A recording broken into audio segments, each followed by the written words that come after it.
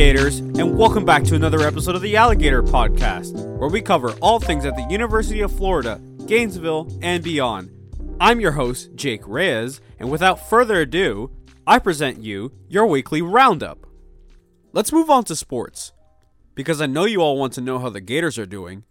Thanks to our friends at Alligator Sports, I was able to determine our sports highlight of the week, and it goes to Gators men's basketball. Speaking of, what's up with Gators basketball? One day they're riding a losing streak, then they make a 22 run against Ole Miss for a comeback win, then one day they lose by 3 points to Mississippi State, then the Gators get a supersized upset win over the number 6 Tennessee Volunteers. You heard that right. The Gators beat the number 6 Vols 75-49 in a massive upset. I'm going to credit one of our sports reporters, Dylan O'Shea, for saying this, but it seems that the Vols might have had one too many Big Macs, as Florida outscored, out-rebounded, and outpaced Tennessee. The 26-point win marked Florida's largest margin of victory over a top 10 opponent during the coach Mike White era. Sophomore forward Omar Payne, or as Dylan calls him, Officer Big Mac, was Florida's most frightening force on the floor Tuesday night. Payne logged 9 points, 9 rebounds, 5 blocks, and 1 assist. In the end, Payne said, "I just had to go out and do what I usually do. I'm capable of doing it. I should be doing it every game." We also had a couple of Mayor McCheeses that night. Again, Dylan O'Shea's words, not mine. Trey Mann and junior guard Noah Locke took charge for the Gators. Mann filled in his stat sheet with 12 points, 4 rebounds, 3 assists, a block, and a steal, while Locke fried up 14 points, 3 rebounds, and an assist. What an incredible night for the Gators. But you know what? All this talk about McDonald's is making me kind of hungry. Dylan, if you're listening to this, text me so we can talk about your nickname choice. Moving on to COVID-19, we have another update from our health reporter, Manny Ray. UF's in-house COVID-19 testing efforts have remained consistent during the first couple of weeks of classes. As of Tuesday, January 19th, for the last 7 days, positivity rates have plateaued at about a 2% average. The university received 2,663 UF faculty, staff, and student negative tests and 37 positive tests collected from its labs Monday. As compared to last Monday, 4,547 tested negative and 47 positive. Total COVID-19 positive results in UF affiliates reached 7,562, and the number of people in quarantine dropped from 1,286 Thursday to 925 Tuesday. In addition, UF Health Shands Hospital has a 9.23% adult ICU availability.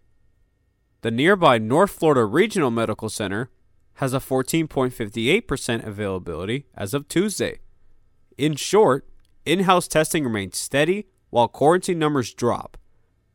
For more information, follow our health reporter on Twitter, @RayManny. Moving on, opinions are like noses. Everyone's got one. However, there's only one opinion that I will be talking about today, and it's the latest opinion article on the Alligator. It is the opinion of Maxine Donnelly, a College of Liberal Arts and Sciences graduate instructor. Her article is headlined, "Professors and Students Hate HyFlex. So why is UF doing it anyway?" She said her stomach dropped when President Kent Fox declared that the spring semester of 2021 would be in person, since he stated that the full experience of a residential university includes in-person instruction. She disagreed with the UF president and cited the continuous climb in COVID-19 cases as her primary concern. But Donnelly's issue with HyFlex is that it does not provide a real college experience in pandemic times, as she stated. She says most students are not truly in person with HyFlex, as classrooms in some of the older buildings are too small to permit large classes due to social distancing guidelines. Meaning, many students are in small classes or even alone in a room with their professors. Donnelly goes on and says, for these in-person learners, this small group is not enough to spark meaningful engagement with the class. And for the students online, cut off from their professor, and often barely able to hear what's going on in the classroom. She then says that calling these class sessions the full UF experience is a sick joke. For more on her opinion, visit the opinion section of The Alligator. So let's move on to our very own campus, as UF students announce a boycott against Aramark, as 4 organizations are taking a stand against UF's official food service provider to protest its use of prison labor. The Gainesville chapter of Dream Defenders, UF NAACP, the UF Black Student Union, and the Coalition to Abolish Prison Slavery at UF launched a monetary boycott against Aramark, which is UF's official food service provider. The goal is to pressure the university to contract a new food supplier that doesn't use prison labor. UF Graduate Assistants United also announced its support for the Rights Union boycott Thursday through a Facebook post. Aramark has been UF's official food service provider since 1995, and the university renewed its contract with the company in July of 2009. The contract was originally set to expire this June 30th, according to the university's food service master plan. However, the contract with Aramark was extended until June 2022 because of COVID-19, as UF spokesperson Hessie Fernandez wrote in a statement. She did not explain what role COVID-19 played in the university's decision to extend its contract with Aramark, however. The next contract period begins July of 2022, and UF is still in the process of selecting a food service provider, she wrote. Fernandez also said, "The competitive bid process is open to any and all suppliers. As of today, we have not made any decision." So we have an update to the West University Avenue car crash. As you all know, the issue is becoming much bigger as more Gainesville residents and students are calling for changes to this road. So far, 2 students have died in this area from the high volume of crashes. This all occurred in a span of less than 2 months, with the most recent death last Saturday. As a result, the Gainesville Police Department created a traffic enforcement program called Gator Step. Gator Step stands for the Gator Special Traffic Enforcement Program, as announced by the GPD in a Wednesday press release. Police will conduct high-visibility traffic enforcement along roadways adjacent to UF through Gator Step.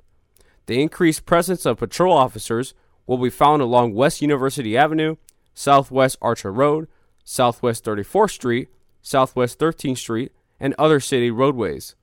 The focus will be on crosswalks, pedestrians, speeding, and scooter safety violations. GPD and University Police will work together to enforce traffic laws in these areas.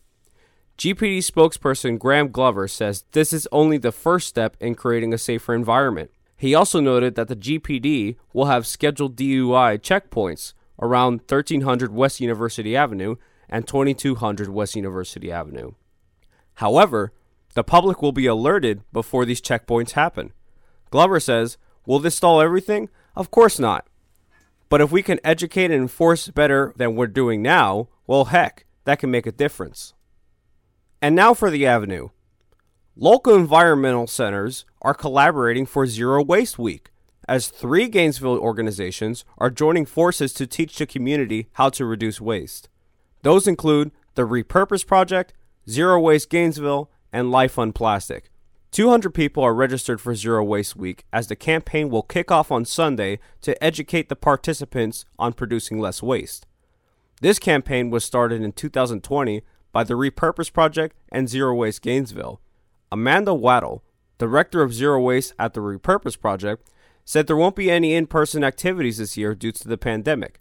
Instead, each participant will receive daily newsletters with videos, infographics, and PowerPoints about reducing waste. That's all the news I have for this week's podcast, and remember to subscribe to our newsletter to keep up with all the latest news at the University of Florida, Gainesville, and beyond. I've been Jake Reyes with the Alligator Podcast. We inform, you decide. Jake out.